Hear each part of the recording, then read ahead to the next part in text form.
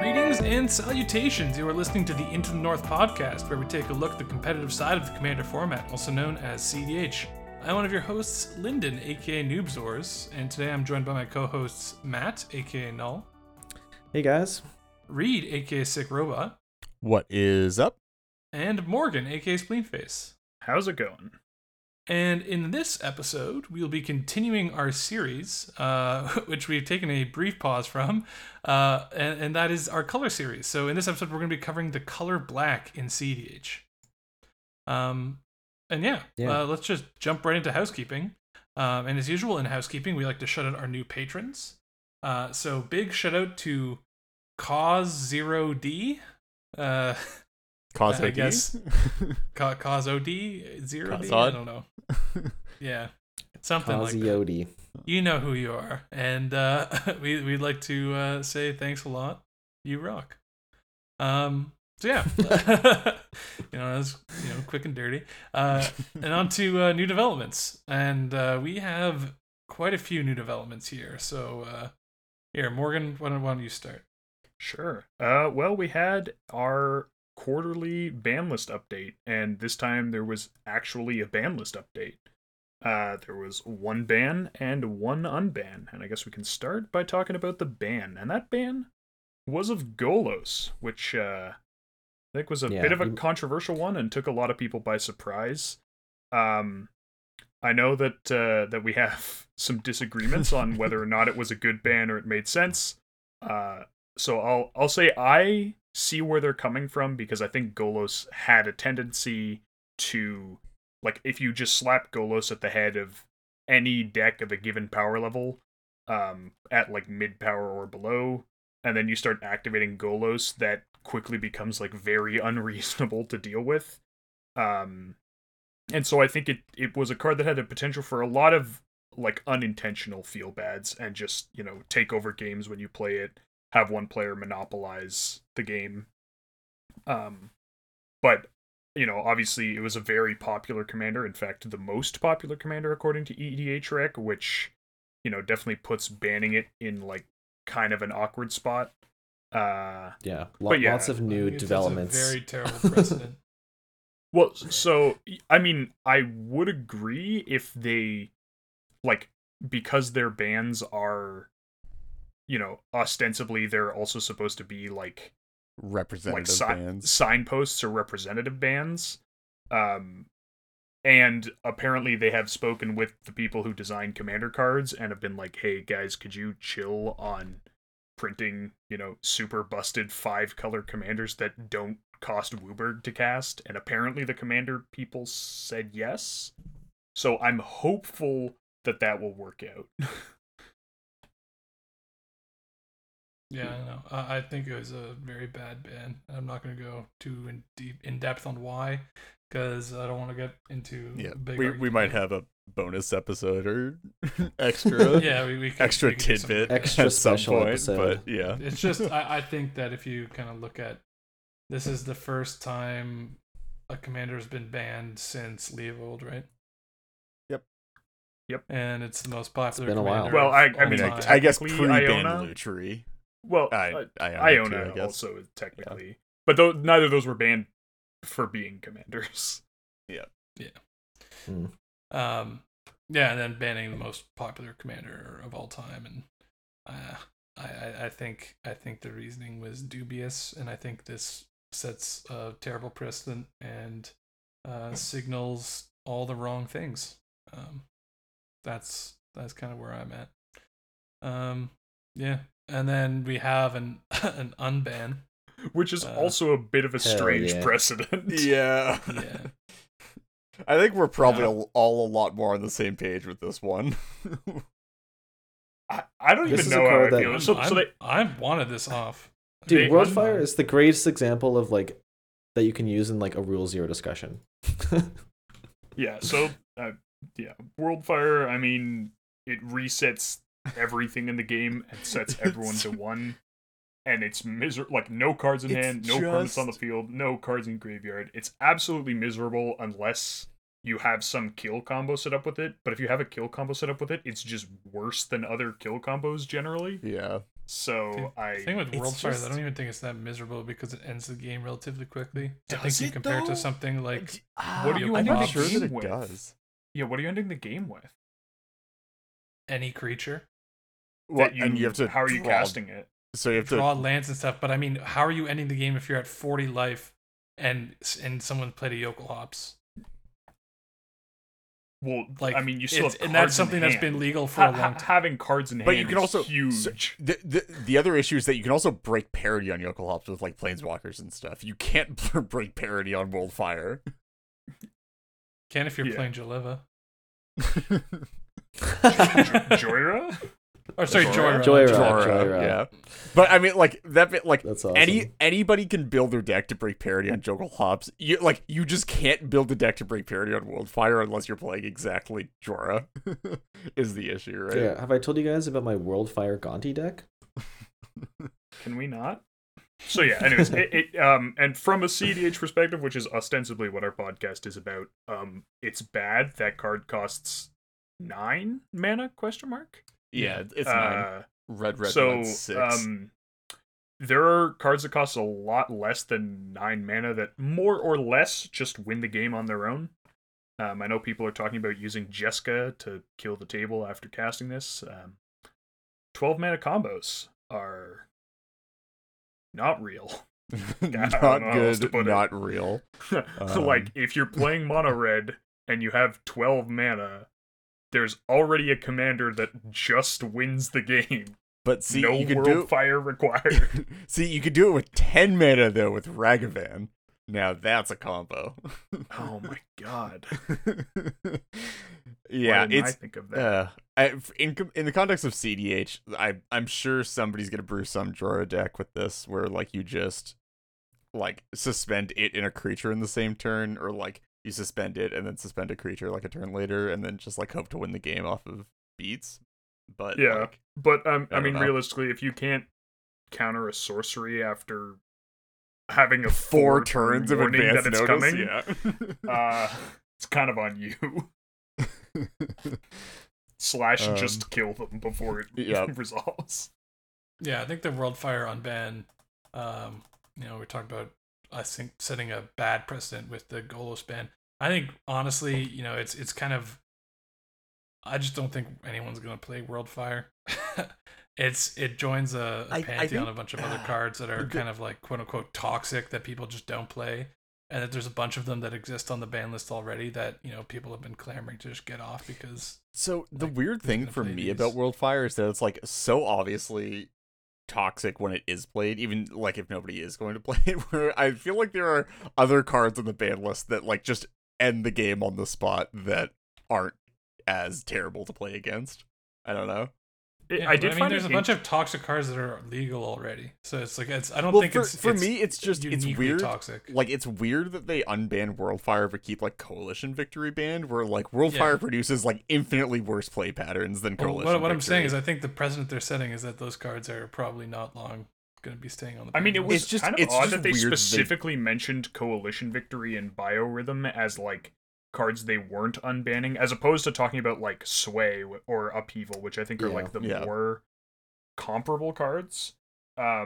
I don't know that this serves as like a good test case, because I think Worldfire is like just because people don't play Worldfire, assuming they don't, that like doesn't mean that people won't play Upheaval or Sway, because those are much easier Yeah. to break parity on, and still miserable.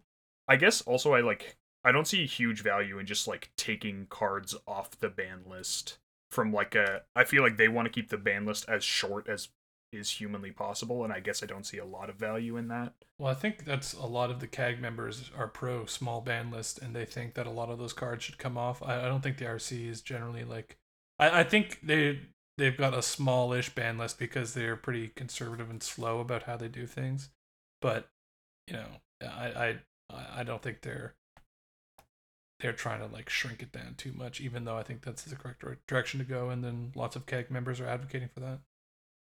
Although apparently the CAG members were somewhat surprised by, or many of them said they were surprised by both of these decisions. Yeah, I heard that Josh Lee Kwai and Jim were both like very against the Golos ban. But I also, for some reason, I thought, I'm pretty sure I saw at least one member of the CAG say I was blindsided by the Worldfire unban. So, Yeah, I think you know. it's kind of, who knows, man. RC politics, CAG politics, Twitter, CDH. I mean, that's why we it's play all, like, CDH, right? For the Yeah. politics. Exactly. but the I mean, thankfully, yeah, it's weird. It's weird that there'd be so many people so staunchly against the Golos ban and or taken by surprise with this Worldfire unban on the advisory committee. People who are very well respected in the community and massive voices for the people. I don't know. Seems a bit weird.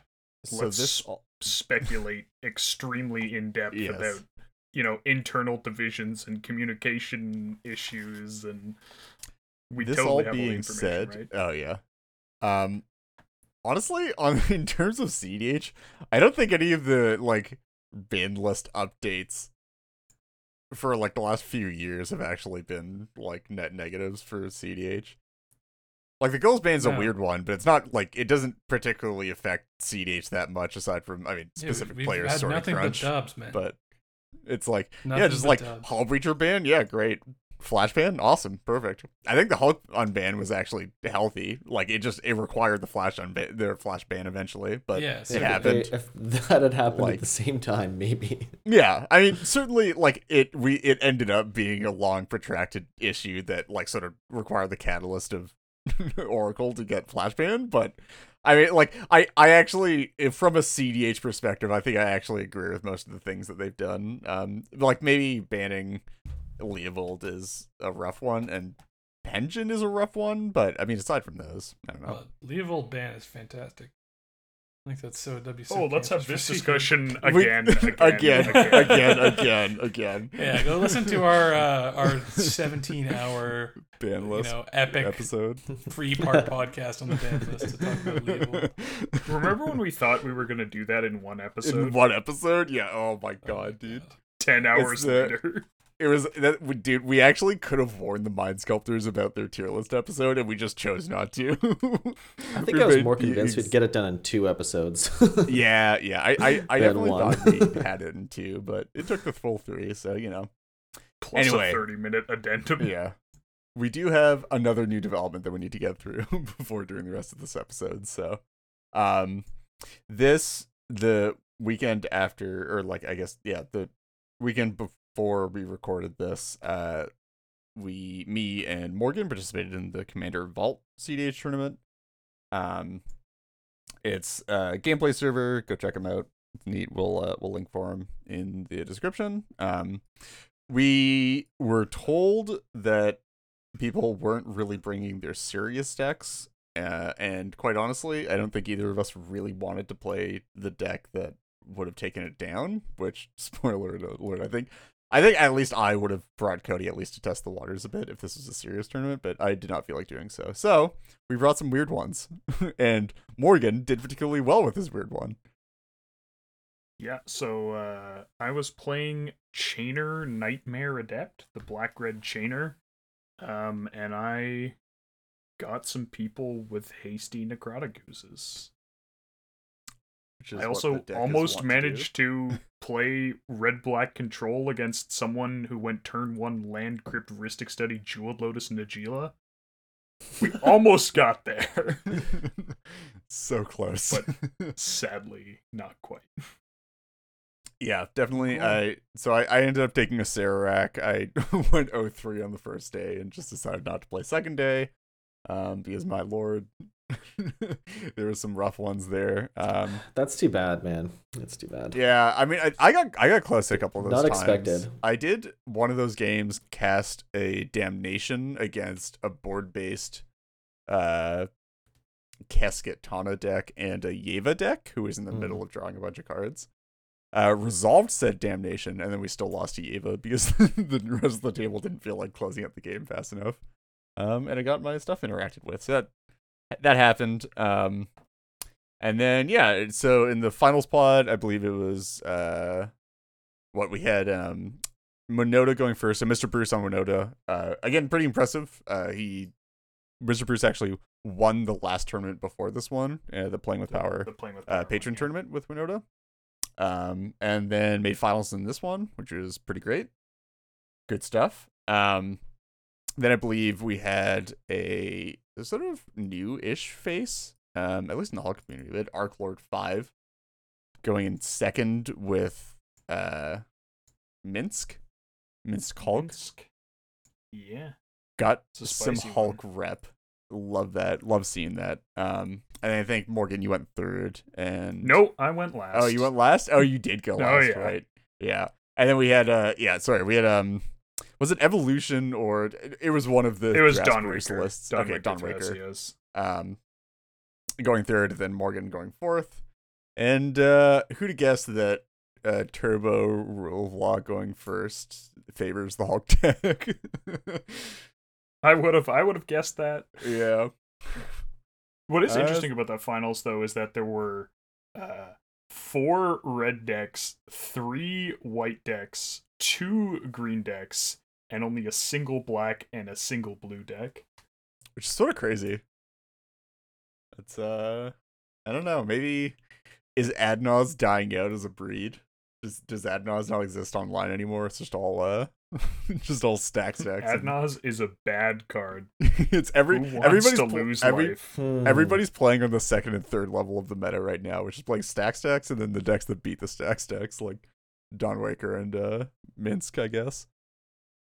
I don't know. Morgan, where would you position Chainer in the levels of metagaming? I mean, the way I have it built, it's like half anti-stacks, half anti-mid-range, so I'm somewhere between level 3 and level 4, which is beating the stacks decks that beat the Nas decks and beating the mid-range decks that beat the stacks decks that beat the Nas decks.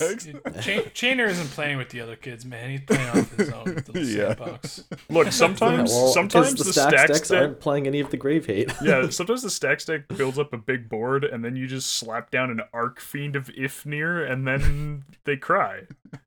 Or you play a hasty Inferno Titan and just deal with like 2 hate bears and slap them for 6. It's a good time. True definition. the problem is the stacks of a rogue decks. deck. Just Inferno Titan being like a legitimate card in that deck is so funny. It's just 6/6. That, Wait, it's that funnier does the than mini Arc bolt. Fiend of Ifnir?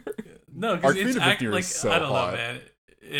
Arc Fiend of Ifnir makes more sense, but like there is no real synergy with.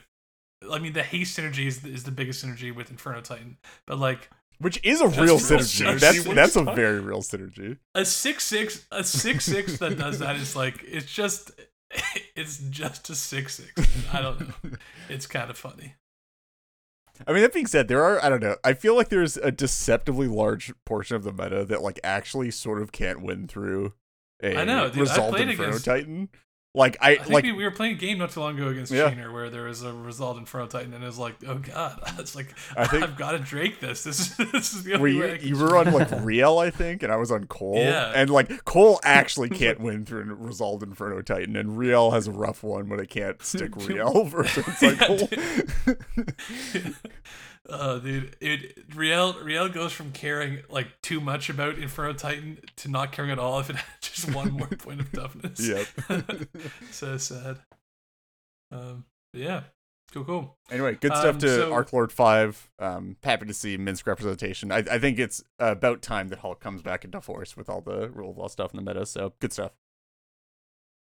Yeah, and on to the main topic of the show, which is again the color black in CDH.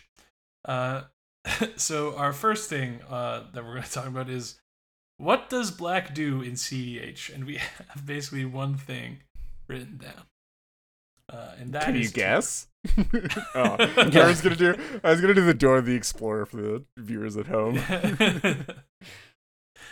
Excellent job, everyone. You said tutors. Awesome. Yeah, no, black is known for coming into other color combinations and giving them access to extra Whatever they need. consistency through tutors. And then also, some snazzy other little cards that we'll talk about as well. Yeah, it's a lot of like it's all like tutors, some acceleration, and then a bunch of one-offs, like one-off type effects. Yeah. It's kind of both exactly the opposite of green, but also exactly the same as green. I don't know how to describe it. It plays the support color very well in a similar fashion that green definitely does, the right? ultimate wingman color. Yeah. But yeah, I feel like also, green has a bit more legs to stand on its own, where it can do a bit of lots of different things. Whereas Like, green black is the ultimate redundancy, but black is the ultimate consistency. Those can feel the same. but they definitely aren't the same in They practice. definitely are not. Especially when you're in fewer colors. And we'll talk about that a bit later. I will say, I think I'll continue this comparison through the color showcase or the color series. I think out of the two support colors, green is definitely smooth and black is definitely spiky. I rest my case. Okay, dude. Sure. Anyway, right on, man. Just give me the phone number of whoever your guy is. Okay. that plug, yeah. Yeah. Yeah. So our main topic is broken down into a bunch of different categories that we're going to discuss for black. So we've got combos, key themes among cards, weaknesses, and pairings. So I think, let's just start off with combos. What combos does black offer in CDH? On its own, none really. Unfortunately, I feel like that's Unless sort of you evident. count Ad Nauseam as a combo. Yeah, I feel you like quickly get to like the 3-card combos with black. yeah, it's like if you look at any mono black deck in the format, it's all just like very commander centric and really jank win cons that only happen after you go thoroughly infinite with the rest of the stuff in the deck. What do you mean, dude? It's not a consistent combo to have Aetherflux Reservoir, Bolas' Citadel, Sensei's Divining Top, Cost Reducer? Come on, man. I mean, not unless you put the cost reducer in the Citadel command Top zone. might actually be the best like mono black combo that you can play. Yeah. Like you don't need a cost reducer, right? Oh yeah, Yeah. true. You just need And I mean, usually Citadel Top is good enough to get you into like some sort of outlet for it. So Yeah. And You just have to often find the Citadel top. is good Sure, enough to sure. find you a top. So like, it's like, half the time it's a 1-card combo, and then half the time it's a 2-card or half of the remaining time it's a 2-card combo. Then half of that remaining time there it's a 3-card. But Yeah, it's just they're weird. it's not great. It's definitely not, especially as opposed to has Nas. to run Aetherflux Reservoir is. It's not a That's deck that that's I'm the thing, right? Is that like I feel Yeah. like you actually just have to run Aetherflux Reservoir in your black decks to get a win con, or you're doing some Blood Artist stuff like Yawgmoth does. Yeah, I think honestly the biggest issue with the Citadel, like the reason Citadel Top isn't like cleanly just the best mono black combo is because it's a lot rougher after Nas. Yeah, exactly. And like again, Nas is one of the better things to be doing. It's just how do you win after resolving it at Nas and mono black.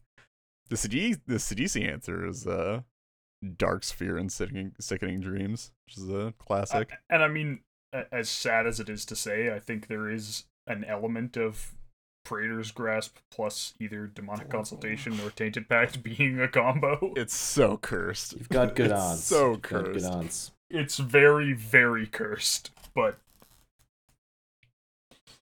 Can you imagine Especially if Speed. yeah.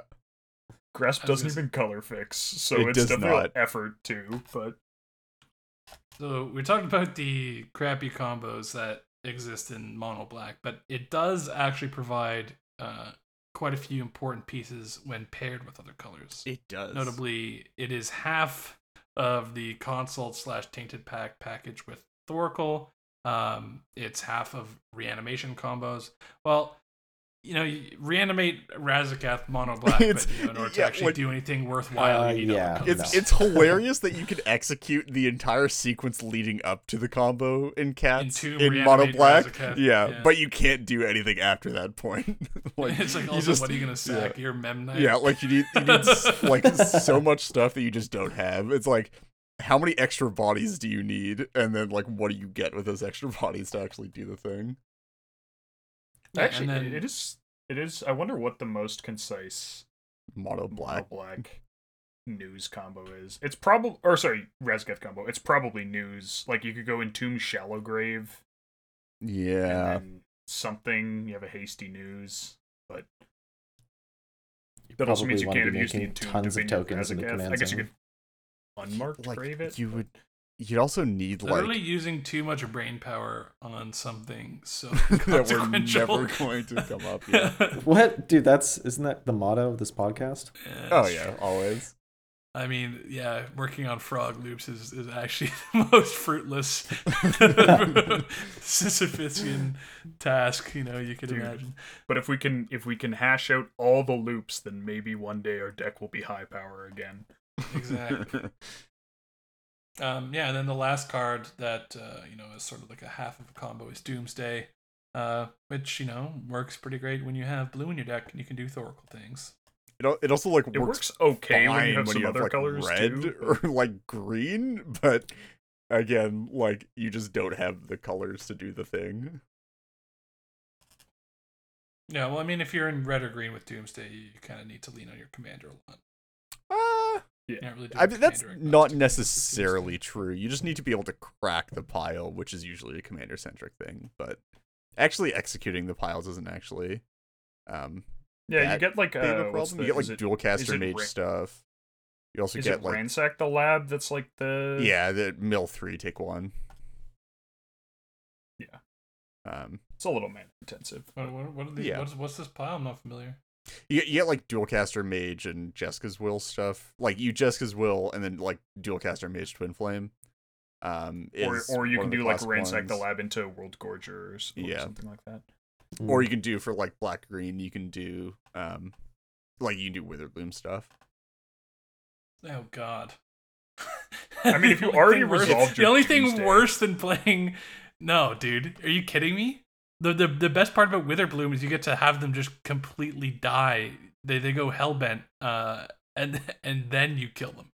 Sure, So, but like with Yeah, but Doomsday, you've you're- already you're- resolved the Doomsday. Like you're Like, already Yeah, dead. you Stop let the them resolve Doomsday- the Doomsday to let them exile their entire deck, and then you let them play their Witherbloom and let them go hellbent, and they have nothing left. But Yeah, I but feel you- like you in the kill them. I feel like in the Doomsdayless Witherbloom case, they're still very dead, and Yeah. also in the Witherbloomless Doomsday case, they're still very dead if they get interacted with. I don't see like that's massively worse either way. Either of those combos kill you very dead when they get interacted with. So like when you combine them, it can't get any worse. Certainly, but I mean, at least one of them leaves you with a deck. Yeah, but we're talking about Doomsday, in which case you don't have the deck anyway. So why not just Also- go all in? Also, conceivably, you could pile you could just pile like a reshuffler and try again, just if you- pile Oh, yeah, Praetor baby. Grasp at the bottom and or Just take or someone's like Oracle. like not the new better Crozen Reclamation. I can't remember what it's called. Oh yeah, whatever it is. yeah. Anyways, don't play Golgari Doomsday. That's not an endorsement. There's Yeah. there's like one you can play it in Gitrog, and then it's not even good there. So, but that's the best Golgari Doomsday as far as I'm aware. Cool. So key themes among cards. We said black does basically one thing, and that's tutor. So that's our first category for the key themes. Yeah, we've got lots of staples here. We've got Demonic Tutor, Imperial Seal, Vampiric Tutor. We've got more secondary staples like Diabolic Intent.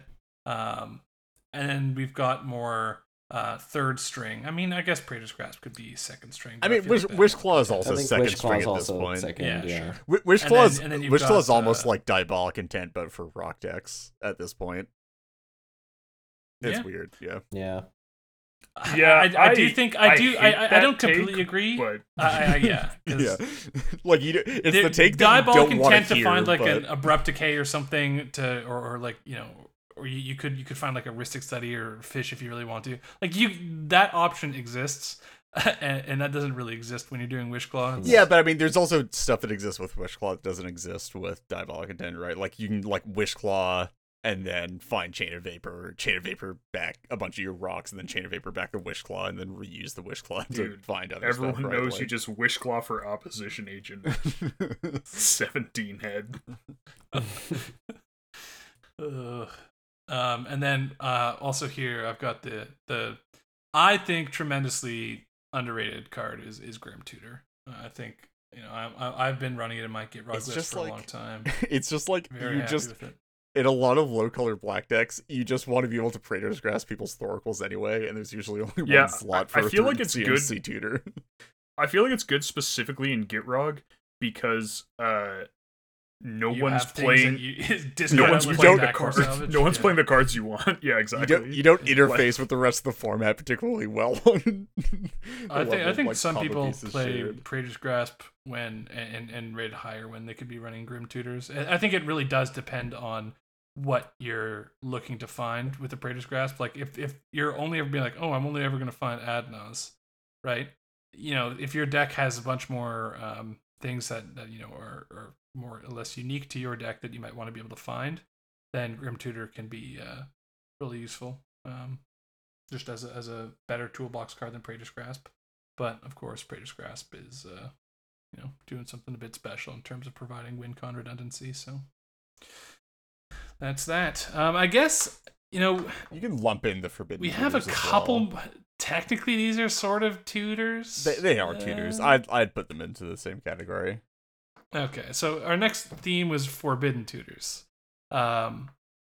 which is the classic Tainted Pact, Demonic Consultation, and then Plunge into Darkness. What spoils the vault, dude? Come on.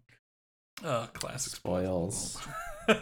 Dude, I played a spoils deck in Conquest with Zur at the helm. So it was like CDH Zur, but instead of getting Necropotence, you'd go swing and get Unlife a lot of the time, and then you just consult and do whatever to win the game through that. Fun deck. Nice. Anyway.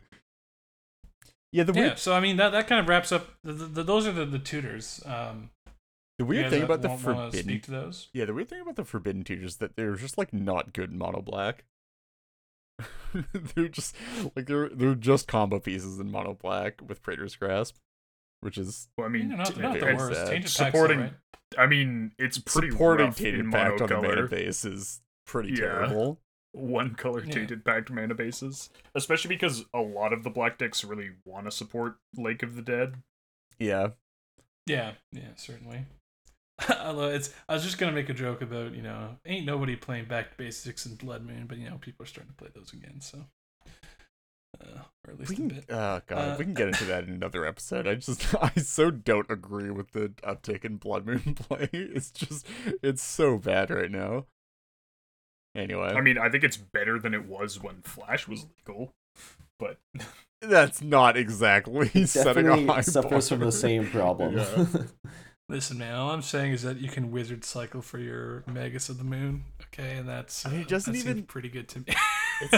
It's in some sense though it suffers from a worse problem, which is that like the problem with Flash Legal was that somebody just has to make a blue mana and they cast Flash and nobody else can interact with them.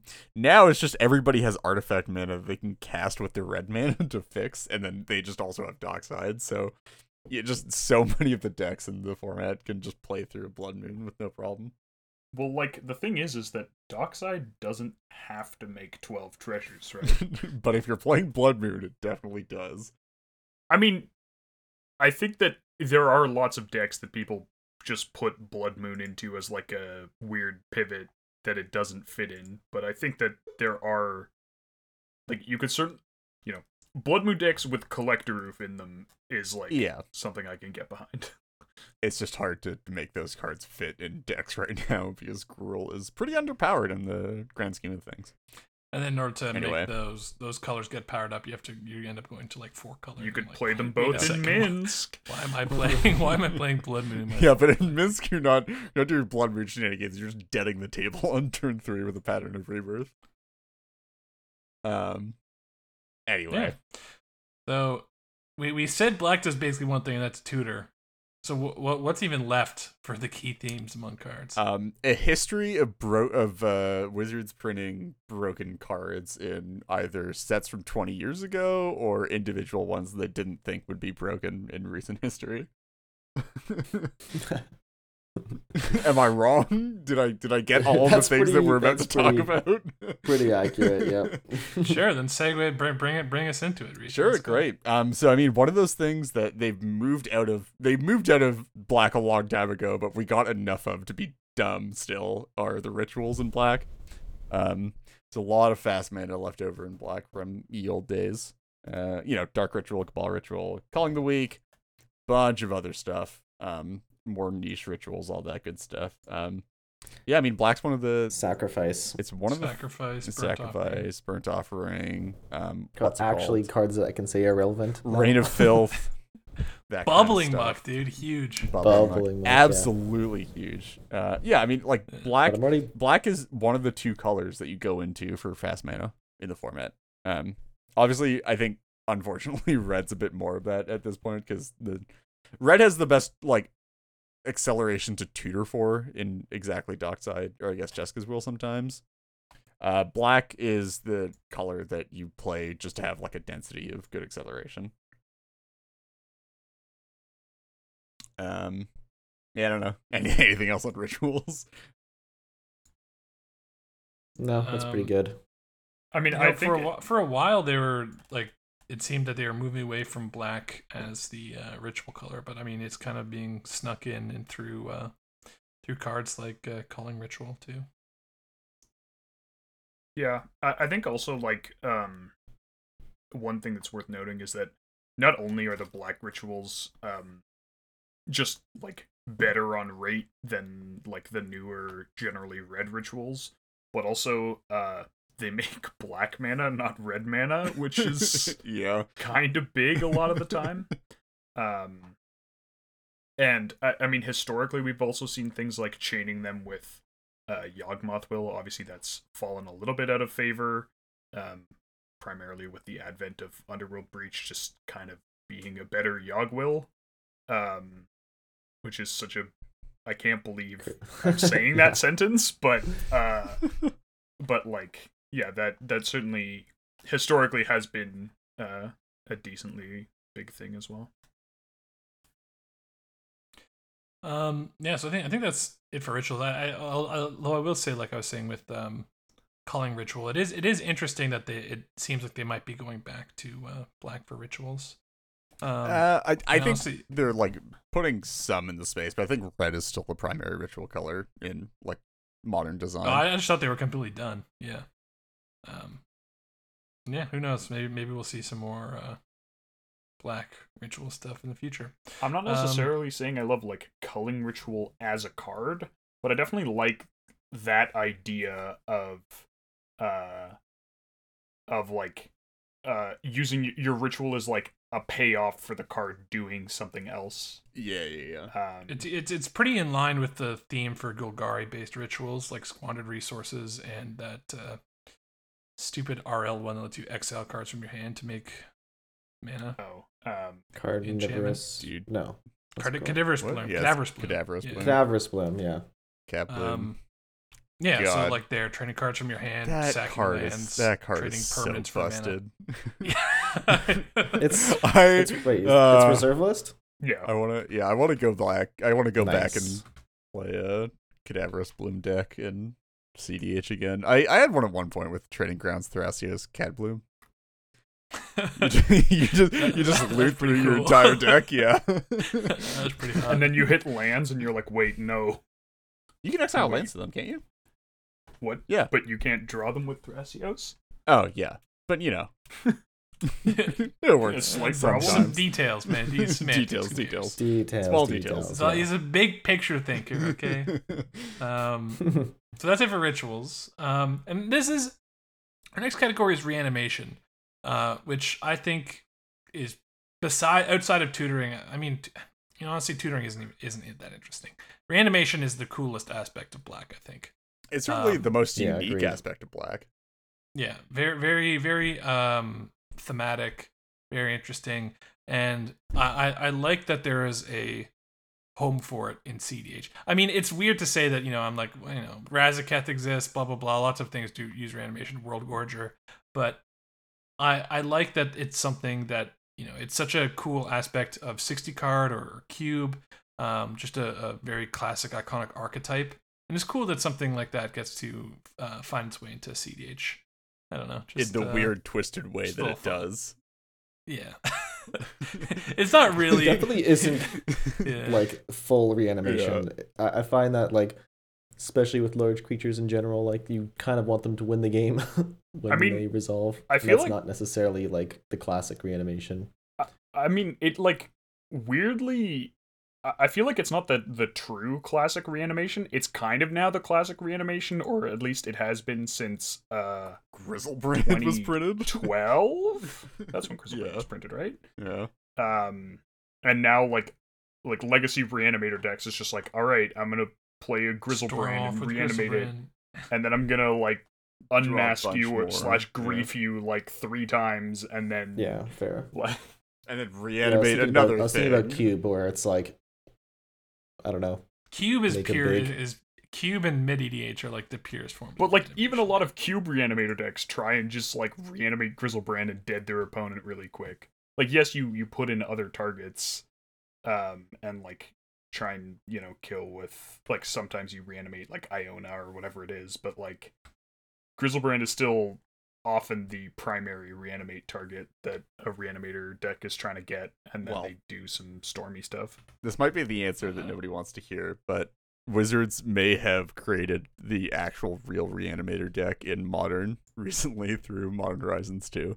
No, with the Archon? Yeah, with Archon and the Persist on Markgrave.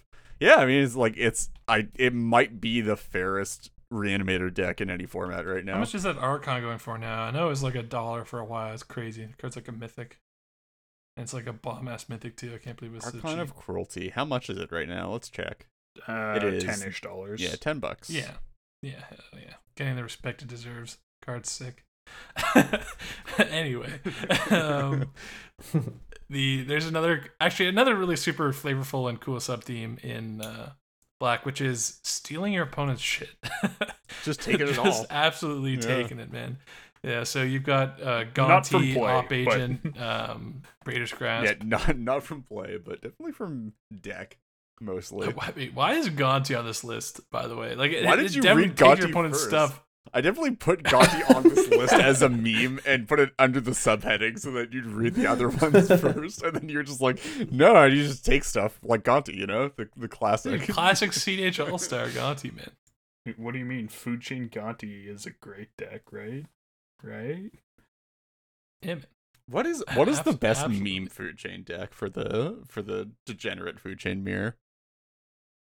I mean, I feel like Gonti's the most flavorful in that it actually like can theoretically snipe a food chain as well as serve as an outlet. Right. But obviously, like, one's in more color. Like, Jaleva's probably just better because you get to play Jaleva, not Gonti, and also you get like Squee and Mist Hologriffin if you want them. And you get like you could do like weird stuff with like Steel Enchantment and like counter their Castrum Exile and then Steel Enchantment the food chain and go off. Ah, yes. Oh yes. Or play Commandeer. Oh yeah, dude. If Flash was still league, you can flash in an Aura Thief and take a food chain. Oh my god. Also, you get to play Brain Freeze, so if you can't steal that is very true. You can't steal their food chain at time, just Brain Freeze them. Yep. Yeah, I mean, this is one of that's one of the categories that just gets like the weird one-off ones every once in a while. It's not really a persistent identity in Black, but maybe it is persistent. It's just like maybe it's persistent but not consistent. I think usually there's a lot of blue. There's quite a few blue-black things that do. Yeah, I mean it's primarily in the blue-black right? color combination, but Black also just like every once in a while it gets one of those things, right? Yeah. Yeah, it's. I think it's a theme among CDH black cards, but I wouldn't necessarily say that it's a black theme in general. Mm. But I mean, it's a powerful effect. It's a powerful effect and randomly like just very useful. You're like, man, I don't want to put crappy cards in my deck. But if other people put crappy cards in their deck, Praetor's Grasp, I can run 2 Thassa's Oracles, and then one of them's a tutor for like Adnaz, and like that's pretty sick. It is. They definitely, those effects definitely get a lot better in CDH, where the like 99 of decks are a lot more homogenized than in 60 card formats, where it's likely that you'll be able to find a thing that you're looking for in any given game. Also, with just like more targets at the table, there's just a higher percent of the time that somebody's playing a relevant deck for you to steal from. Yeah, and then like Op Agent also just like puts the fear of God into people. Oh, if you're playing like a deck with not a high amount of redundancy, or like one specific card, like if you're playing Gitrog or something, and like you're casting them on tutor, you're like, well, they have the Op Agent, they could just take me out of the game if they really wanted to. It's sorry, man. I really need that land drop. Really, yeah. Really need to play this tapped, like absolutely Bazooka Bog that doesn't exile a graveyard. Yeah. So there's that. We've got 2 more categories left. We've got creature removal / mass removal, and it's interesting because this category is definitely one that actually doesn't get utilized too much, I would say. Yeah, a potent category that does not get utilized. Yeah, I mean, definitely some of it gets utilized, but it's not necessarily a staple in a lot of decks. That might be, though, just because this gets overwritten by the multicolor versions of these effects a lot of the time. Yeah, any single target removal in black. First of all, it kind of sucks. you're only wanting to run like 1-drop removal because at 2 mana you're like looking at Doom Blades. It's like that's not happening. And then you're looking at like Dismember, Ulcerate, Fatal Push, and you're like, what am I doing, man? What's going on? So you're running Deadly Rollick or something. Yeah, it does have like the good free removal for creature removal. Like you have like Snuff Out, which isn't terrible. Ew. You have that's pretty bad. You have Rollick, Slaughter which is like Pact. by far the best free one. I mean, Slaughter Pact has historically seen play in some stuff. Yeah. I mean, that being said, Slaughter Pact certainly doesn't, and Snuff Out to another degree, definitely doesn't stop the issue with which a lot of black decks have, which is an opposing Op Agent. But but yeah, I mean, the mass removal is probably something that you see more of in black. Certainly, Deluge is still a card that sees play, and I don't think it'll ever stop seeing play until we see like a 2-mana Wrath. Historically low play, right? And Currently? I think people need to start bringing it back. Yeah, I mean, maybe not it's just like in this current moment, but I think in this past year or so, I've seen just historically low amounts of Toxic Deluge. Yeah, it's a good card, but as stacks and creature-based decks are coming back into favor. It's kind of wild. That being said, card used to be, that's sort of another one that gets crept a bunch by the multicolor thing, because Fire Covenant is definitely a hot one and solves a lot of the issues that a lot of decks have with Toxic Deluge. Namely, it kills your own like X commander. Yeah, kills your own. I think the one thing with Fire Covenant though is if people are worried about stacked decks, or someone being the beatdown, Fire Covenant, or you're trying to like also play Nas or take advantage of your life. And Fire Covenant can be extremely costly. Yeah, like if you're trying to take down a board of Winota. Yeah, you've been slapped for like 15, and then you're like, I can pay 15 life to wipe the board. Yeah. It's a bit rough. I think Toxic Dealer should see a bit of resurgence, but as Reed was saying, a lot of times the single target removal gets put to the wayside in favor of things like Abrupt Decay and Assassin's Trophy when going to more colors. Or unfortunately enough, Swords to Plowshares and then color combinations that have white. Yeah, that's rough. So on to our final category, and I think our listeners have probably guessed what sort of stuff we got going on here. This category is mass cards, card advantage, whatever, and this is this is almost what defines. I mean, I guess Consult, like along with Consult, you've got Ad Nauseam as perhaps the 2 most defining cards in CDH. So while black, can have a lot of individual weaknesses, being in terms of being a monocolor it's definitely more of a supporting role player. It's crazy just how much of the metagame is commanded by black cards and built around black cards. Ad nauseum really do be something else, though. Yeah, it's guard. It's the common thread of every CEH discussion. Please, is it a card, or is it actually 20 cards in a trench coat? Dude, 30 if you're playing Cody.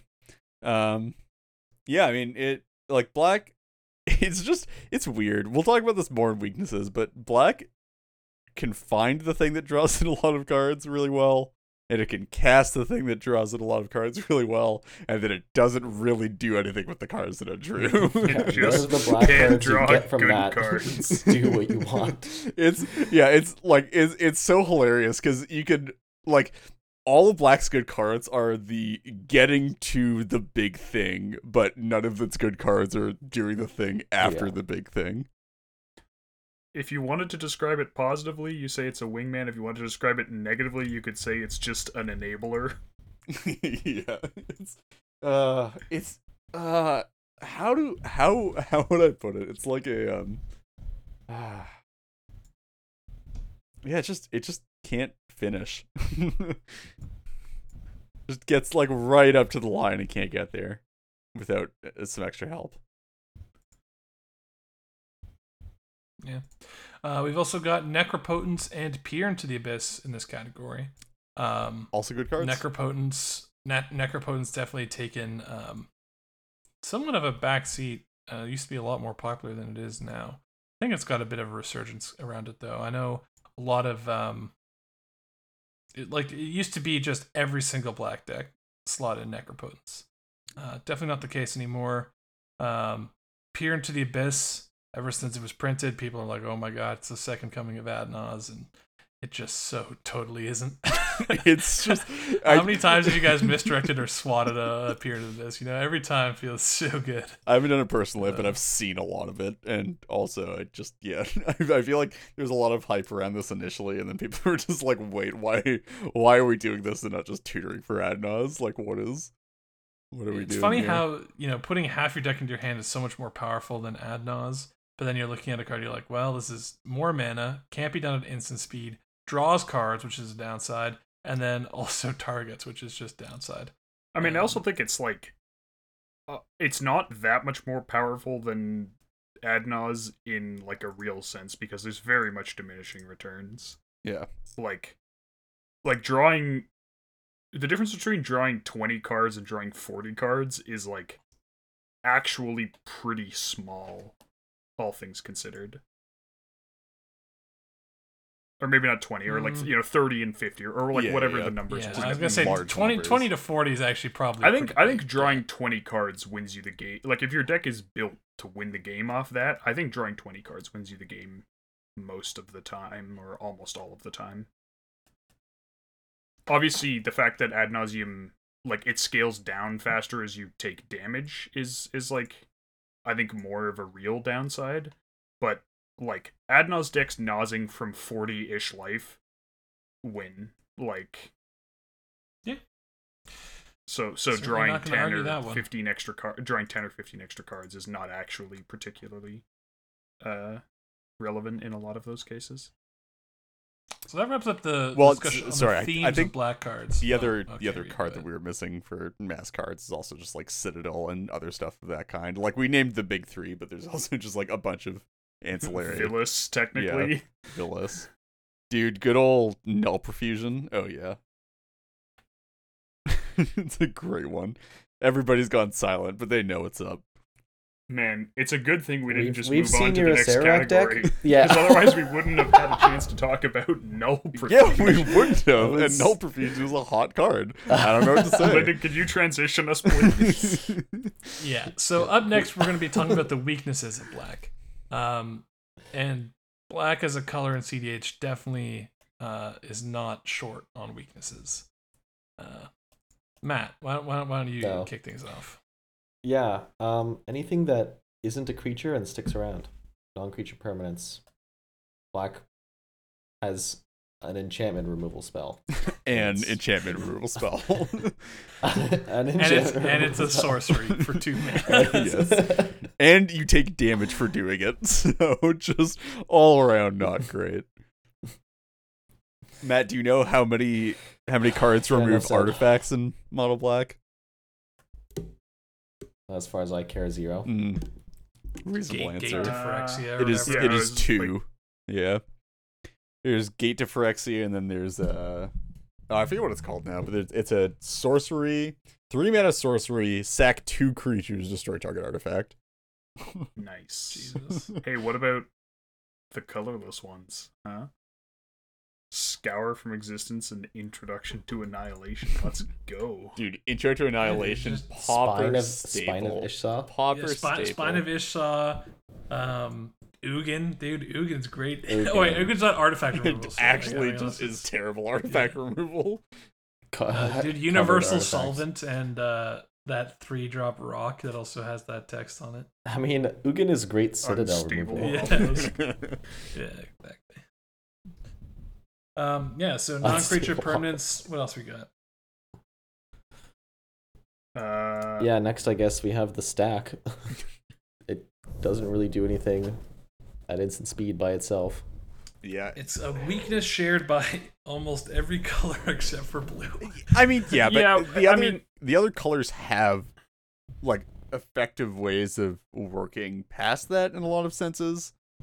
Certainly like green and red have the closest analogs to counterspells in their colors with like Veil and how dare you Witherboom Veil and, like and, Reps, Imps, Swats. Yeah. I mean, I also think that the important cards in black tend to be of more counterable types. Like certainly compared to green, right? Oh yeah. Like the good green cards are often creatures, which are just a lot harder to counter. And even red, like when we, in our red episode, by far, the best cards in red are Dockside, which is again a creature, and like Underworld Breach. Enchantments are more counterable than creatures, but there's still like a decent amount of interaction that sees play that just doesn't hit enchantments.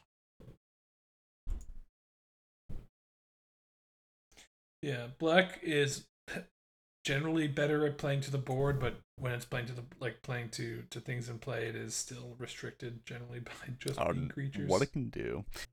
Yeah, and I mean the thing with black's weakness here in CDH with the stack, or just like interaction with non-creature types, I guess in general, is that it's usually shored up in 1v1 formats with discard like Thoughtseize, Inquisition of Kozilek, Duress, that kind of stuff.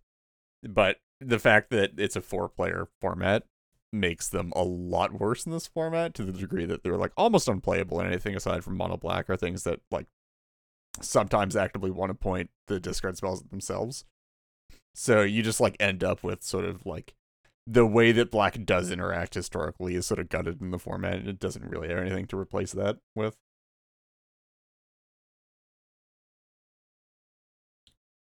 Yeah, it's definitely like something that you might not consider when you compare like black's tools from other formats.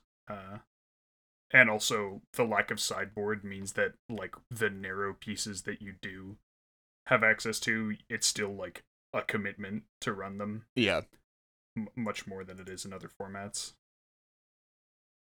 I mean, thankfully, Feed the Swarm does also remove creatures when needed, but it's definitely a commitment. So it's not totally unplayable. It's just really bad. unplayable. It's just not good. I have to say, you're not doing a great sales job. You know what? I honestly wasn't trying to. Mono Black's pretty horrendous. So a couple more weaknesses we have here are non-mass draw, which it's like, yeah, I get it, but at the same time, this is a weakness of basically every color. Yeah, what's the line with like non-mass draw? Because I mean, so like if we're talking about Preordain, like not a lot of people are really playing. It's not even draw, it's just selection. Yeah, like I guess card Black selection does not have would many be the grind It also doesn't have many like. got Yeah, Bob. it has Confidant. Yeah. It's like the Phyrexian arenas, which are like fine in this format, but aren't really super comparable to what other things are doing. I mean, I think fine is like probably overselling like most of those. Oh effects. yeah, anything that's not Bob. Yeah, sure. Yeah, like Bob is fine. Mindblade Render is like maybe okay. The 3 mana ones, like 3 mana is a lot, especially for like how slow they tend to be. Yeah. And when you're in mono black, like it's not like you can play like just easily play it turn 2 off a dork. So yeah, like certainly I don't think like mono black decks definitely don't tend to be grindy. Well, yeah, I mean that's just because their proactive tools are just like orders of magnitude stronger than their grind tools. So like it doesn't necessarily mean that like Bob is a bad card in a vacuum. I mean, it's not great right now, and I think it's probably going to continue to get worse over time as like more efficient stuff gets printed, but certainly it's not terrible, but it's definitely just that like again, the proactive elements of black are just so much stronger than the grind stuff. You have like really good rituals, really good tutors, pretty good payoffs. Yeah. I've been pretty low on Bob recently. Yeah, I'm pretty sure a bunch of people are cutting it, especially I think what actually put the nail in the coffin that I'm not sure everybody really saw coming was actually just Esper Sentinel. Yeah, I mean it's much yeah, better. Sure. Well, the thing is, I'm not even sure that it is better than Bob, but you can Ranger Captain for it, which apparently is very relevant. It's so much better than Bob. You fucking kidding me? Bob versus Esper Sentinel. There's almost no time. Like there are very specific cases where I'd want Bob over Esper Sentinel, but you know, if I can have one of the two in my opening hand, I'd almost always rather have Esper Sentinel. Sure, it's just like opening hand, yeah, 100%. But I feel like hand, okay, even in the mid or late game, I'd still rather draw Esper Sentinel than draw Bob. I'm not sure about that, but anyway, like maybe Confidant's nice if you're playing last. Bob's nice to get the guaranteed card every turn cycle in the mid game, but yeah. I even think that's the reason why I'm low on it is I think it's just very overrated. I think the amount of cards you get from Bob is just, it needs to be a lot for that card to be worth it at 2 mana, and how slow it drip feeds the cards, and having no other impact. You know, at least Esper Sentinel, even if you aren't drawing cards, you're impacting the game by taxing your opponents.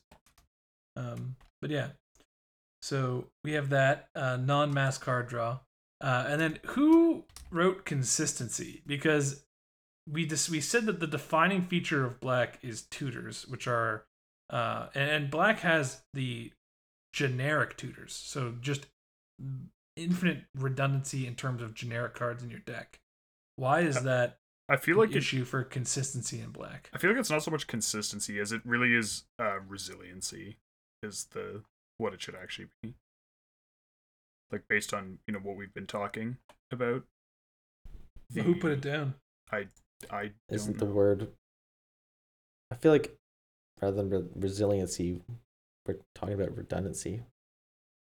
I mean, I think redundancy is a part of resiliency. Sure. I kind of see it the other way. So no one's gonna own up to putting down a consistency. Okay. I wonder if it got like slotted under the wrong heading by mistake, because like clearly tutors are almost definitionally consistency.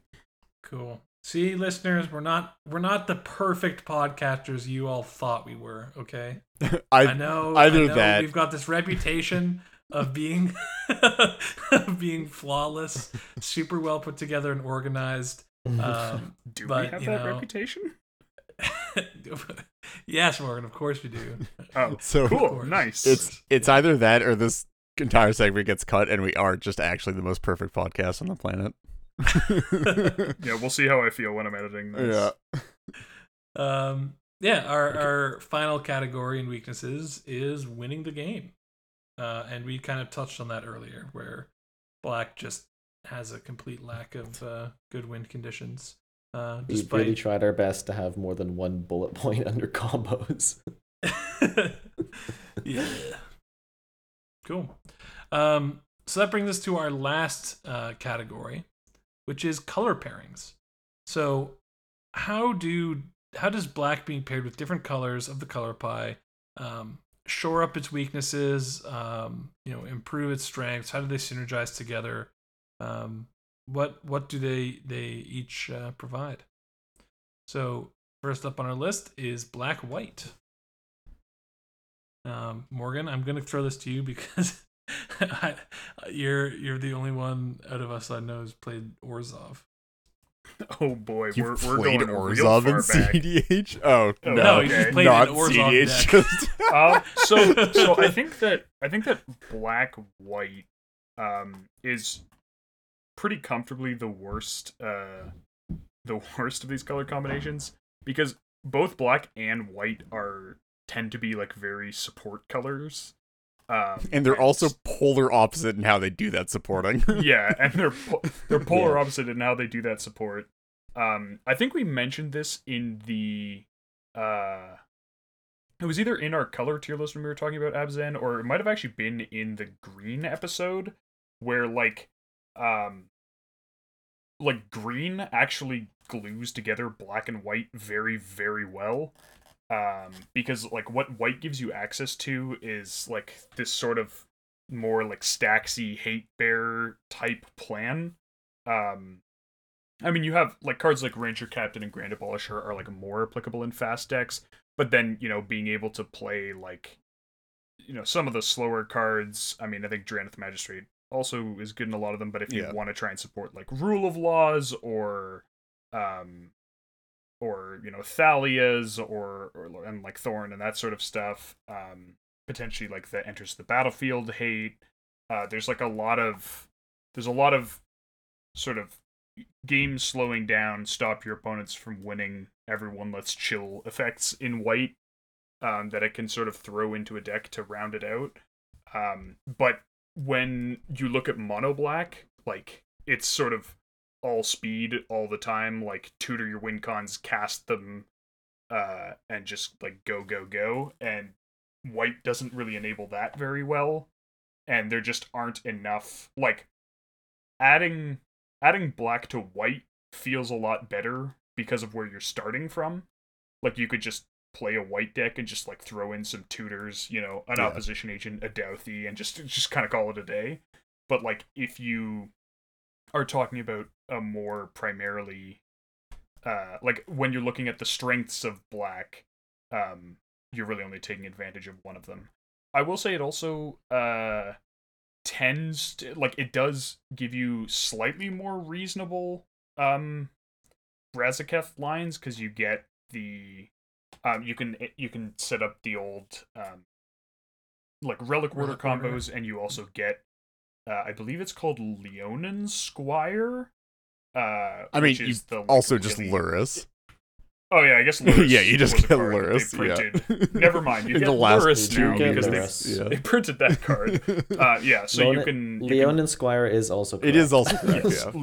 Leonin Squire was the really, really bad Eternal Witness substitute that you had to play to do Lion's Eye Diamond shenanigans in Sans Green Razaketh, but of course, yes, they printed Lurrus, and so you can play Lurrus to do the same thing where you reanimate Lurrus, play the LED, crack it, sack Lurrus, find another reanimate, and repeat to net the mana to enable your combo. And you can also theoretically go into Bomberman stuff. I think so. It does provide like a little bit more on the win con front. I think the unfortunate part about that is also Tymna. Tymna's a hell of a card. Yeah. The issue with the white Razaketh lines is I think white actually gives the least in terms of Razaketh lines to black, though. Like, I think blue, red, and green all give better Razaketh lines, or enable Razaketh fashion. Blue gives a better line, but it does less to enable it, because white decks tend to play more creatures than... Like, blue-black decks tend to be extremely creature-light. Sure. Speaking of blue-black, that's our next color pairing. And if listeners of the show can recall back to our color tier list episode, this was the highest ranking two color combination. and for a very good reason. These two colors are basically the peanut butter and jelly of CEDH. They bring out the I don't think it's necessarily inherent to the colors and that they mesh particularly well as much as the power of Thassa's Oracle and the consultation provided by Black. Even then, like even if you took Thoracle away from this color combo, it's still really good. It like definitely you is. still get but you have like your scepter combos become way more accessible. You can still do consult stuff with like Labman and Jace. You like there are like commander centric combos that like actually start working when you add Black into it. Yeah, but if you take away the Thoracle or Labman effect, it becomes less, super clear that it's far and away heads and shoulders like the best two color combination compared to the rest. It brings it back in line. But yeah, as it stands, the fact that you have access to those and then you fix Blue's problem of consistency with the tutors. You get additional speed from Black, and then Blue provides you with just a whole lot of card quality and interaction. Well, it's definitely like, yeah, I feel like the biggest gains here for Black are the stack interaction and the win cons. It's just like it patches up the major holes in Black, and they just fit. Mm-hmm. Next up, we've got Black. Yeah. There we go. Okay. Well, no, you threw me off with saying Black Blue because I was definitely prepared to do Black Blue, and then I thought you were just gonna lead with all the time. Anyway, yeah, Black Red, and this is kind of our first point in this. It's kind of a point we have for all of the colors. It helps fix some stack interaction, which you get SWAT, Pyro, Reb. You like actual like a bunch of the misdirection effects. I mean the forks you also get access to, which are sort of counter magic. Which, yeah, but I mean they're not really played in Black Red decks. Actually, I think like there's actually a small crowd who is playing them and who have played them historically. Like I think it's been in and out of Grenzo for like however long that's been a thing, and also is like they're in the like 110 cards. During heyday of Grenzo, they were very fringe. Yeah, I'm sorry. I'm not saying these are super popular, but like you have access to stuff that helps protect you on the stack in Red. Like you have to go deep for some of it, but it's certainly there if you need it. Whereas like Black, your protection is actually just like Imp's Mischief and Defense Grid. Arguably Imp's Mischief is better than Fork. Oh, probably, but it like necessarily. It's the one that you have as compared to. Is it Fork can copy tutors and Adnaz? Is it better than Burnout though, or like Overmaster? Yeah, Burnout. Those are talking about forks. Yeah, no, I know, but like those are also some of the deeper options in Red if you're like really trying to do that. I'm definitely not trying to make the case that the Imp's Mischief is better than any of those cards. Just that it's that being said, arguably better than Forks. Speaking of Overmaster, I mean, it's because Red also provides you with reasonable kind of Adnaz payoffs, Overmaster makes a bit of sense to protect your Adnaz. It definitely does. Also, think about it, Lyndon. You fork a Demonic Tutor, and then you just get Opposition Agent. Huge, dude. Huge. Yeah, forking Demonic Tutors and Adnazes and stuff is definitely very hot, as the kids would say. Yeah, so what else does Red provide for Black? Because it is more than just Pyroblasts. Oh, it's so much more. No, got into it a bit there. It provides much better win conditions. So in the form of Breach, World Gorger Dragon, which I think we maybe have brought up in the reanimation point, but like actual winning reanimation targets, and dual caster being kind of a payoff for having a lot of red mana. But then also being able to assemble it easily with like Adnos. Yeah, World Gorge Dragon reanimation is definitely a win con that I've kind of been pretty high on for a while. I mean, it's I definitely think it's fragile, but it like is in Grenzo, one of the. it wasn't being played. It's not Witherbloom fragile. But No, like it's. Reed, you you and I can discussed definitely this, right? justify We're both very pro. Yeah, it's like it's certainly World Gorge it's a Dragon. fragile thing, but like it is like actually unbelievably fast. Like World Gorge Dragon combos are some of the fastest things you can actually be doing in the format, which is like sort of unreal. Like Entomb Reanimate is black win the game. 2 cards. Yeah, Like it kind of that's a has that, better well, rate. like, than- Entomb animate that. It's oh sure, it but kind of like feels like that, like a Razaketh win, but you don't need any of the like creature. yeah, I need this setup. Requirements, any of the setup, but it's obviously way less. and also, you know resilient. what? You can draw the game sometimes, and sometimes drawing the game is better than a loss. Yeah, Yeah, rip. cool. And then yeah, And finally, Reed, yeah. I mean it. our It next also. final color pairing. Oh well, I was gonna go through the last point on black red first here, which is also that like along with having like additional win cons, sort of like helping shore up the stack interaction issue. Red also just adds heavily to black's ritual suite. Red has taken up the mantle of the ritual color in Magic over the past 10 years, 15 years, 10 years, something like that. And has gotten a fair amount of good acceleration. You got Spirit Guide, you got Dockside, you got Jeska's Will, you got just some good stuff to help you get off the ground. So, you know, it definitely shoves that color combination toward fast stuff because good win cons, defensive stack interaction, good rituals. It's just, you know, the makings of proactive things.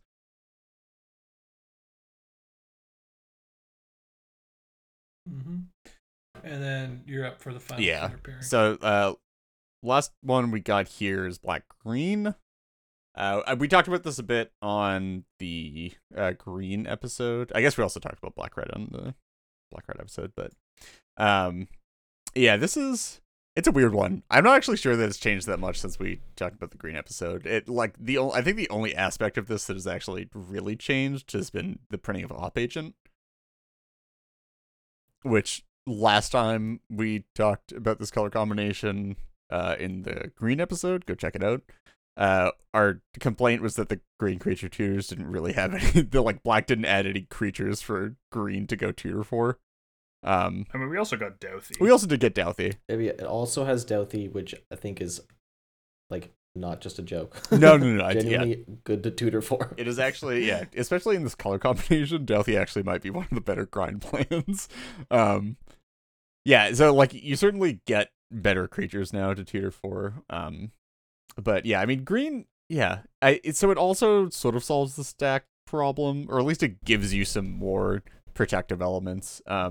Obviously the Veils are the classics. You also get like Destiny Spinner, which is sort of good. Unfortunately, black green doesn't really use Spinner all that well, aside from specifically Gitrog, I think.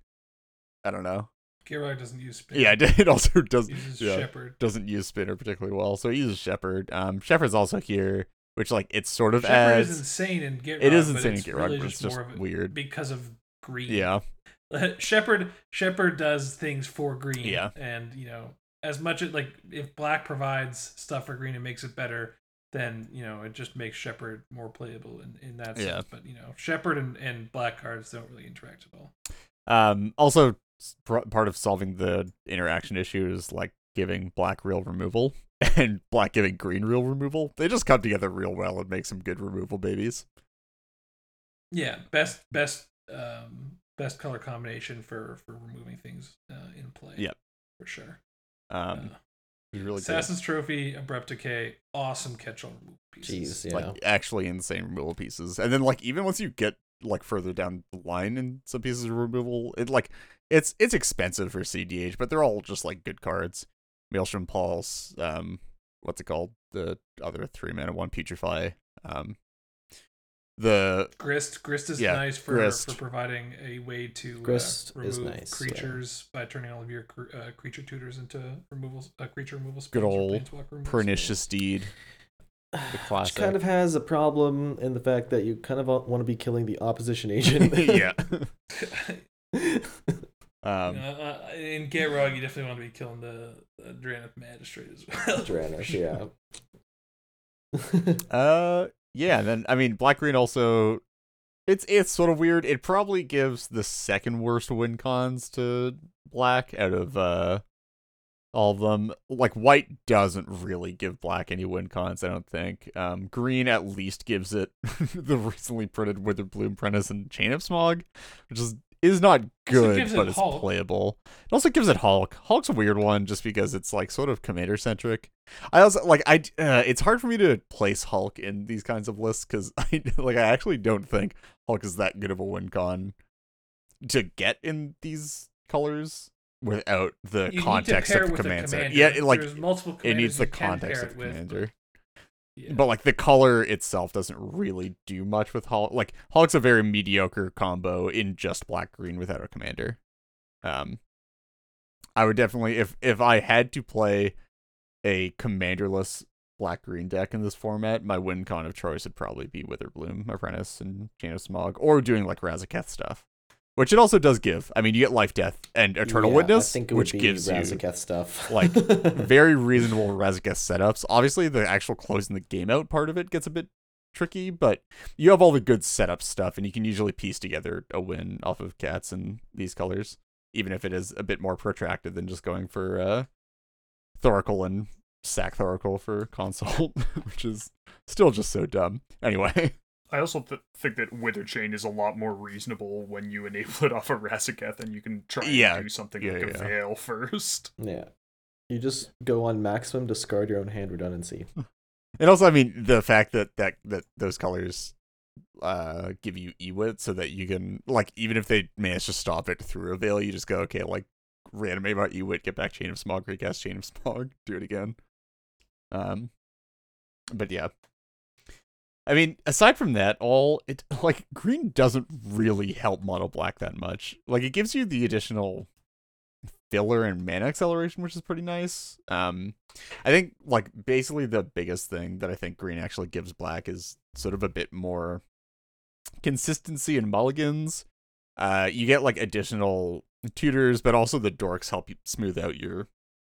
Well, it helps smooth out your draws a bunch, just because, you know, you don't have to. Yeah, green is definitely the one. Green is the heavy lifter in that color pair. Yeah. So it's more that black is playing the support role, and then green is kind of the main color, for sure. Well then, that wraps it up for our main topic, which means it's time for everyone's favorite segment, Gut Check. Gut check. Gut check. I think, honestly, as a general rule, whoever has the gut check idea needs to say it like Lyndon says it. The last. I don't know about that. So this week's gut check is brought to us by Morgan. Morgan, what do you have on deck for us? So I have a question that is a little similar to some ones we've done before, but I think it's, you know, involves considering a slightly different axis. So the question is, what set had the best impact on the CEDH metagame? Best. Not most, not powered it up the most, but best. Using whatever subjective best criteria impact. you like. I guess we should probably limit this to our time span in CDH, because there's probably. I mean, some I think weird ones we have to going limit it back. at least to when Inception of CEDH CDH quasi existed. So How about this? I'll can't tell say you like alpha.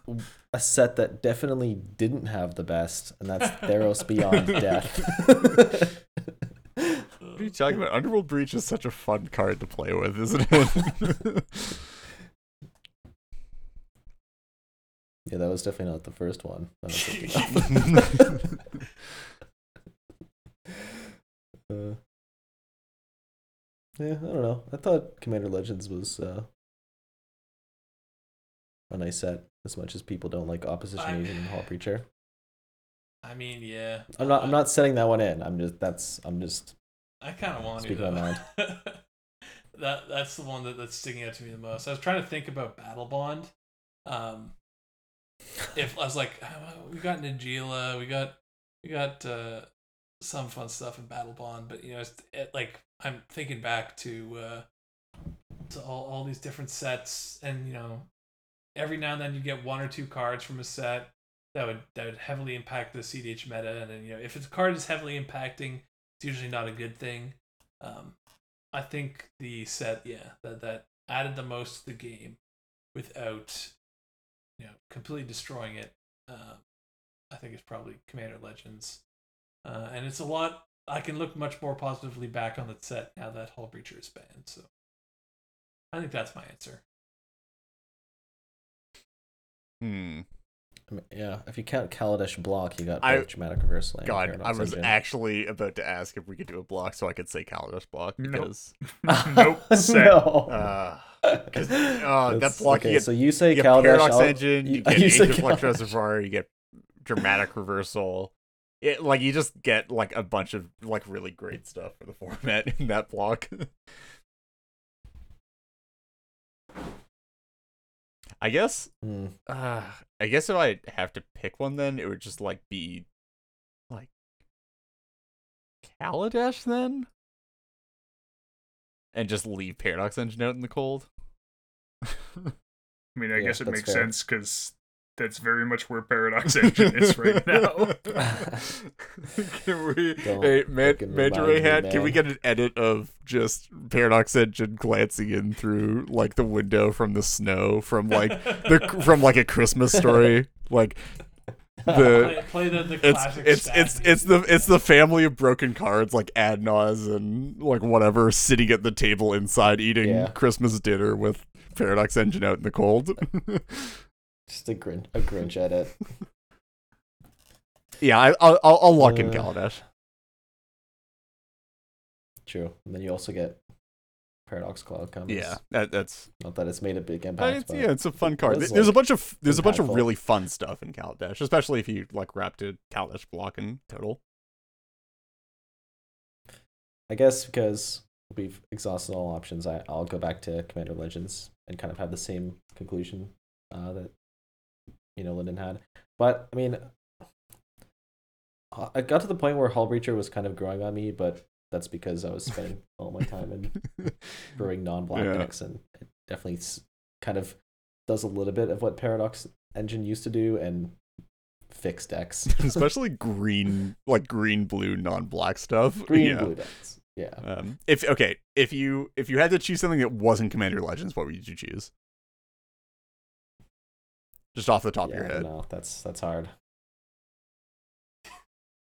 the I may be doing this. Shadows over Innistrad that had Gitrog monster. Dude. Oh, okay. Lyndon, if you want to change yours, I Shit, may or may wait. not be doing this for the express purpose of having a real I have poll. to change one. Yeah. Yeah. I can change it. Ice Age. Is that Dude, Remora and console? Oh my god. Dude, you know what? Yeah. We did Easy. it. Wait, and Um, and Necro, right? Am I And Necro. tripping? Yeah. That's right. Oh no, or is it Doomsday? No, it's Doomsday. It might be. It's definitely Necro. It might also be Doomsday. Does Doomsday have a previous printing? Because I think it is printed in Ice Age. No, Doomsday was in Weatherlight.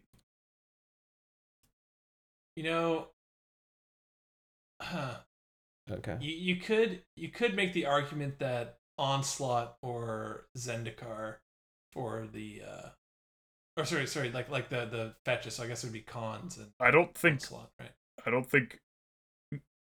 Reed would make that argument. I would definitely not make that argument. I think fetches are So I was a gonna say net I negative thought for the that, format. we've talked about this before. I'm pretty sure. on the Yeah, podcast, we have. I'm where- staunchly anti-fetch. So I was gonna say that it's, I think a big part of the identity of our format is reliant on having perfect mana. Oh, sorry. I'm And- not saying that like we should just ban fetches outright. Nothing else needs like changing, and that like in order like I don't think that the format would be CDH with fetches banned. I think it would be a better format with fetches banned, but it's certainly not CDH. What I do think should have happened is I don't think they should have been printed in the first place. I think we'd be in a much better spot right now if they had just never existed. Yeah, Also, yeah, Magic the is completely different. with- agreeable. with I mean, fetches. yeah, Like, that's the criteria so was crazy. definitely best to leave in the option of, you know, counting against sets cards that you think had a negative effect Right. on CDH. I just don't even know if it's like a net. Like it's. I think that fetches cause problems, but I it's hard to even contemplate what the alternate universe looks like, and they're just so fundamental to everything we're doing in CDH and EDH. Like the whole aspect of a lot of what Op Agent does is screw over people's mana, and because of fetches and fetch lands, I had to shuffle your library. I have perfect mana bases. It's I don't know. I don't think it would actually be as different as you might first believe, but that's just my belief. Yeah, but then I wouldn't have the Gitrog monster because the deck would suck. And we the finally truth got comes we out. got to the core of the issue. All right, Morgan, what you got? I think my answer is War of the Spark. Oh, There were a lot of I think that set had a lot of cards that either saw play, like some of them have fallen out of favor now, like obviously Jace Wheeler of Mystery comes to mind. Veto was that set too, right? Dovin's Veto, Narset's Reversal, Finale. Finale of Devastation, Narset, Parter Veils, Niv Mizzet, Rest in Peace, Neoform, Bolsa Citadel. Citadel, yeah, like that one was a bit more of a slow burn, didn't see as much play initially, but it's picking up. Dude, CDH staple God Eternal Kefnet, Ashok Dream Render, Mm. CDA Yeah, staple no, there's- Vivian Champion of the Wilds. yeah, it's a bit more. We went too far. We went too far. But yeah, there was a lot of like really cool cards that have seen reasonable but like fair amounts of play. Also, Blast and Emergence Zones were definitely like an interesting design space. And I will say the other one that I was like kind of considering that I'm somewhat surprised no one else said was Modern Horizons 1. Yeah. Like I think that the forces were actually like reasonably healthy. Obviously the first sliver was pretty First big. Sliver. Ranger Captain. Urza. Ranger Captain Urza, yeah. Urza had the best impact on the CDH meta because it meant that people stopped playing Teferi and feeding him these cards. It was fantastic. Yeah, but it meant that I have to face against Keegan's fucking Trinispheres and Winter Warped. You would that's- still be doing that. Yeah. I think even if wrote out Urza wasn't Urza. printed. Also, it had the Horizon lands and the enemy talismans. That is true. When are they Yeah. going to complete the Horizon? Yeah, enemy talismans. That Yeah, felt yeah, good that was pretty- that's in pretty the cool. moment. Oh, show. Cool. Well, we do have a lister question. Or Yeah, this one's it's a bit of an old one, but We'll get through it. Yeah, I think we never answered it, and it's definitely something of an interesting one. Cool. So this listener question comes to us from Lucas.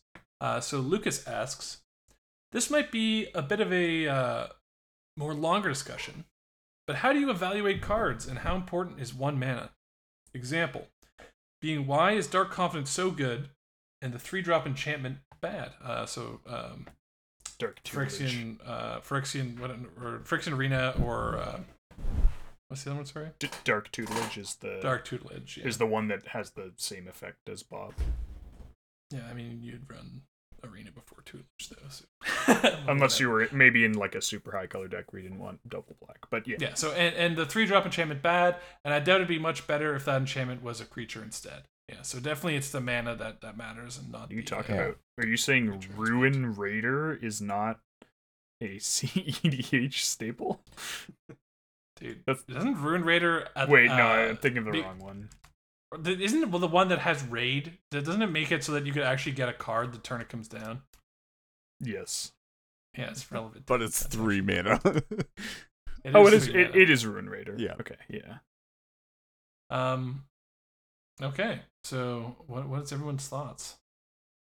So I mean, the baseline is that 1 mana matters a lot, particularly for things that aren't them like things that you don't sort of like build up to or really want to commit a lot of resources to, like obviously, Ad Nauseam would be worse at 6 mana than it is at 5, but the fact that it's like that's the thing that you're doing, the target that you're aiming for is like casting the Nas, and then after that you just kind of win, means that those requirements, you're just gonna play in a way that you're expecting to meet them. But I think, yeah, like for low cost things, so this is also true of like interaction spells. There's a big push to like keep your interaction preferably to 1 mana, sometimes to 2 for a little bit more flexibility. But it's also really important to figure out how things fit into a curve. So for example, yeah, like historically, 3 mana things have been a lot better in green decks with dorks. Yeah, imagine 4 mana Fabro. Yeah, like God, so the much fact that you worse. can go like land dork, land the thing is very, very strong. And like 2 mana Fabro is like Oh, obviously God. better, but not necessarily like as worse as adding Yeah. mana is to it. Then Like 2 mana Fabro Yeah, is like- like good, but like not so much better you're than still 3 playing it mana. on Yeah. turn 2 because you're still Yeah. I mean, it's obviously way better when you don't have the dork. Yeah. But yeah, like it's also why, for example, like taking the colorless mana off of something like Kess probably wouldn't do a lot for her. Like, assuming you're trying to play a 2 mana rock, she's coming down turn 4 anyway. Obviously, being able to hold mana potentially is nice. So I think for cards like that, generally, 1 mana is a pretty big deal, especially when you're hoping to play them on early turns, like as part of a curve, and not sort of when you're a little bit more established and have, the freedom to either like play more expensive spells or play multiple cheaper spells in a turn. So like a card like that is one of the ones where its mana cost is maximally important. Maybe the only ones that are more important is instant speed interaction, because like obviously then you have to commit with instant speed interaction. The quote unquote best case scenario is that you don't have to use it, and so the more it costs, the more you're committing with the hope of not using it. well, very well said. Does anyone else have any perspectives to Yeah. add? I think 1 mana being important in terms of card evaluation, it kind of boils down to a kind of rule of thumb in Magic, which is the player who plays the most cards generally ends up winning the game, and this has to do with a combination of mana efficiency and being able to utilize all your mana every turn, and that requires having low CMC cards that and this is like this is a very big complicated issue, and this ties into other card games like Hearthstone, where there's differences between curving out, in terms of playing a 1-drop, 2-drop, 3-drop, 4-drop, versus playing, having a bunch of low drop cards so that you can fill your curve by playing multiple cards in a turn, and how those, and then there's obviously the dynamics between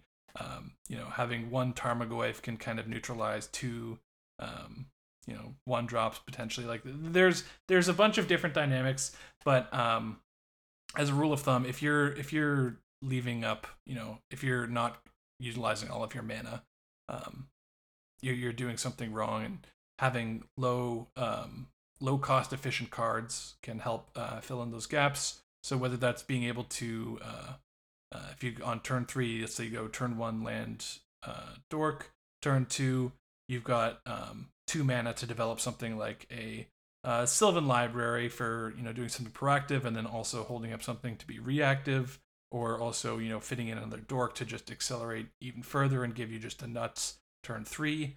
These are all relevant aspects of cards, and just having the appropriate amount of mana as low as possible.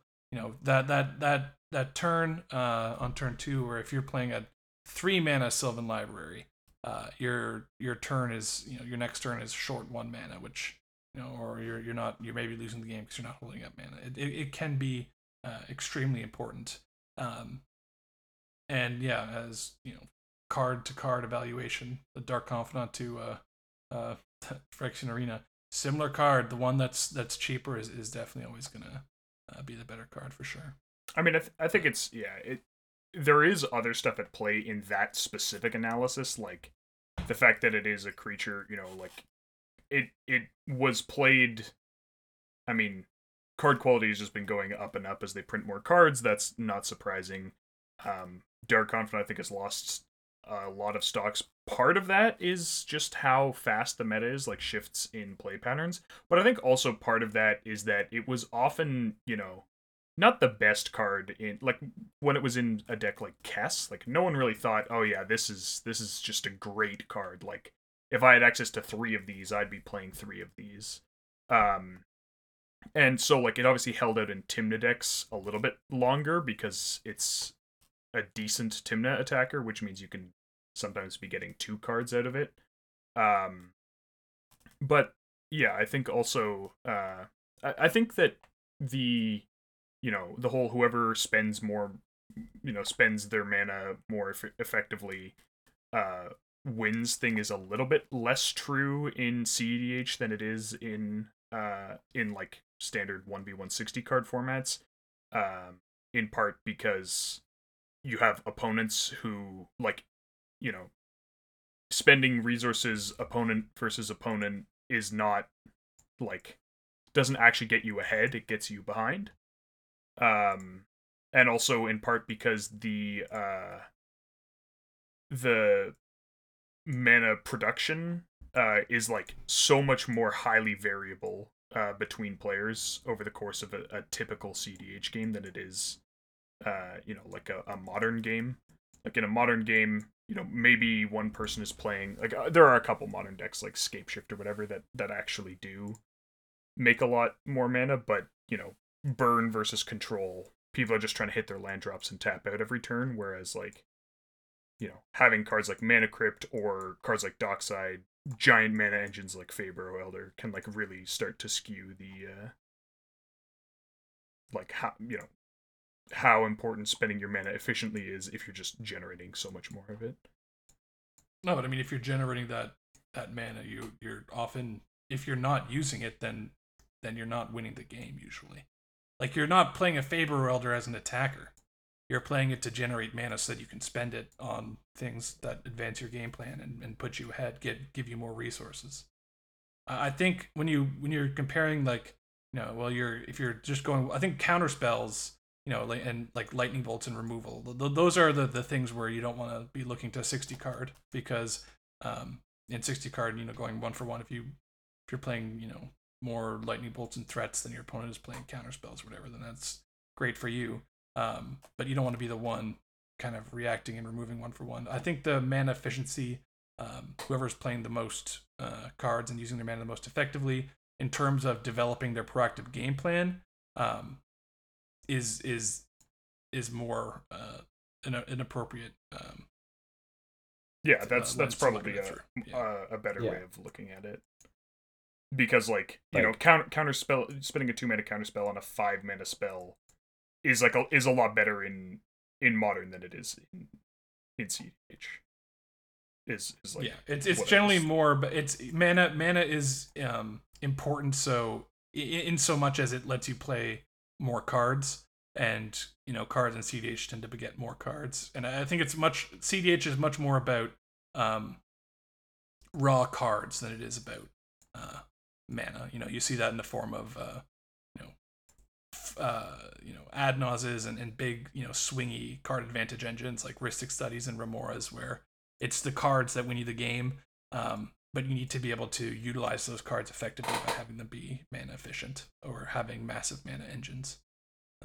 But it's the card, the fact that you're willing to like if you want to just look at how important mana is, you look at something like a Swan Song versus a Force of Will, or maybe a Force of Negation is a better example, because they're more comparable. You're willing to spend a card, which is extremely valuable, to get a mana cost reduction of 1.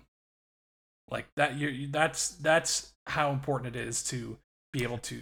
That being said, the use difference between 0 mana and 1 mana is also like the largest difference in functional mana in the game, right? Oh, certainly. But it is still it is still a difference in 1.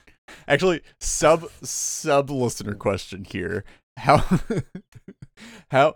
much mana would you exchange for a card if like a force costs 1 mana to cast instead? What? Like, what would I get like how much would probably. the effect usually have to cost for you to pay 1 mana and a card? I mean, it's sorry, like you're saying, like the normal value of it. Like the you're saying, I don't you're know, asking CDH how much would the the normal- non-pitch cost have to be for me Yes. to want to play the card? Yes. So are we trying to say that 5 mana is a cost for a counterspell? That's crazy. No.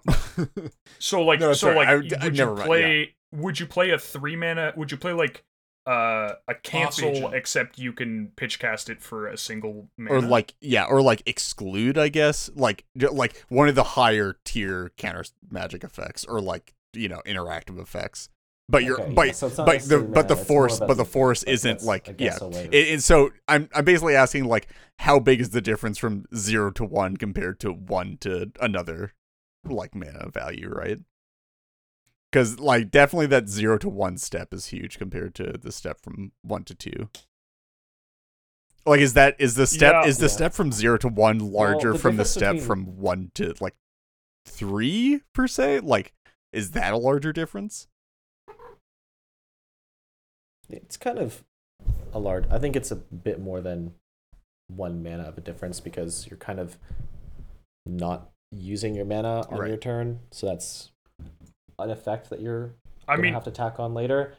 Plus, it's also limiting your options again by having to spend more mana. So I'd say you pretty much need the effect of like 3 cards. I think that specifically for interaction and like counter spells, it skews it a little bit, because like I think that bluffing mana for interaction is like counter spells are definitely the poster child of cards you hold up with the hope of not using Right. them. But also ones that you try and indicate that you have.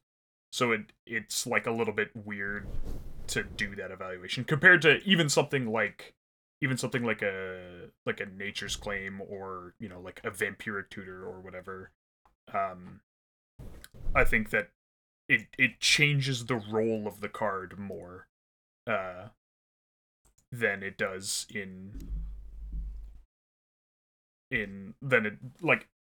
the going from 0 to 1 mana changes the role of Force of Will more than it changes the role of, say, like Vampire. Yeah. Or Makes sense. or whatever. Cool. Well, Yeah. that wraps it up for this episode. If you guys would like to reach out to us with any questions, comments, or concerns, you can contact us on Twitter at Into the North Pod, via our email, intothenorthpodcast@gmail.com, or on our Discord server, the invite link for which can be found in the description for this episode. An extra special thanks to all of our patrons who help cover the expenses for our show and allow us to work towards improving the quality of the podcast. If you too would like to become a patron, we are at patreon.com/intothenorthpodcast. Another way you can support us is via our TCG Player affiliate link. So anytime you want to purchase something from TCG Player, if you use our affiliate link, which is in the podcast/YouTube description, a portion of your purchase goes towards supporting the podcast. Thank you as always to the band Vox Cadre for our lovely podcast music, to Nate Slover for our equally lovely podcast logo, and to our video editor, Manta Ray Hat. Next episode will be out in 2 weeks. Until then, see ya. Bye. Peace. Have a good one.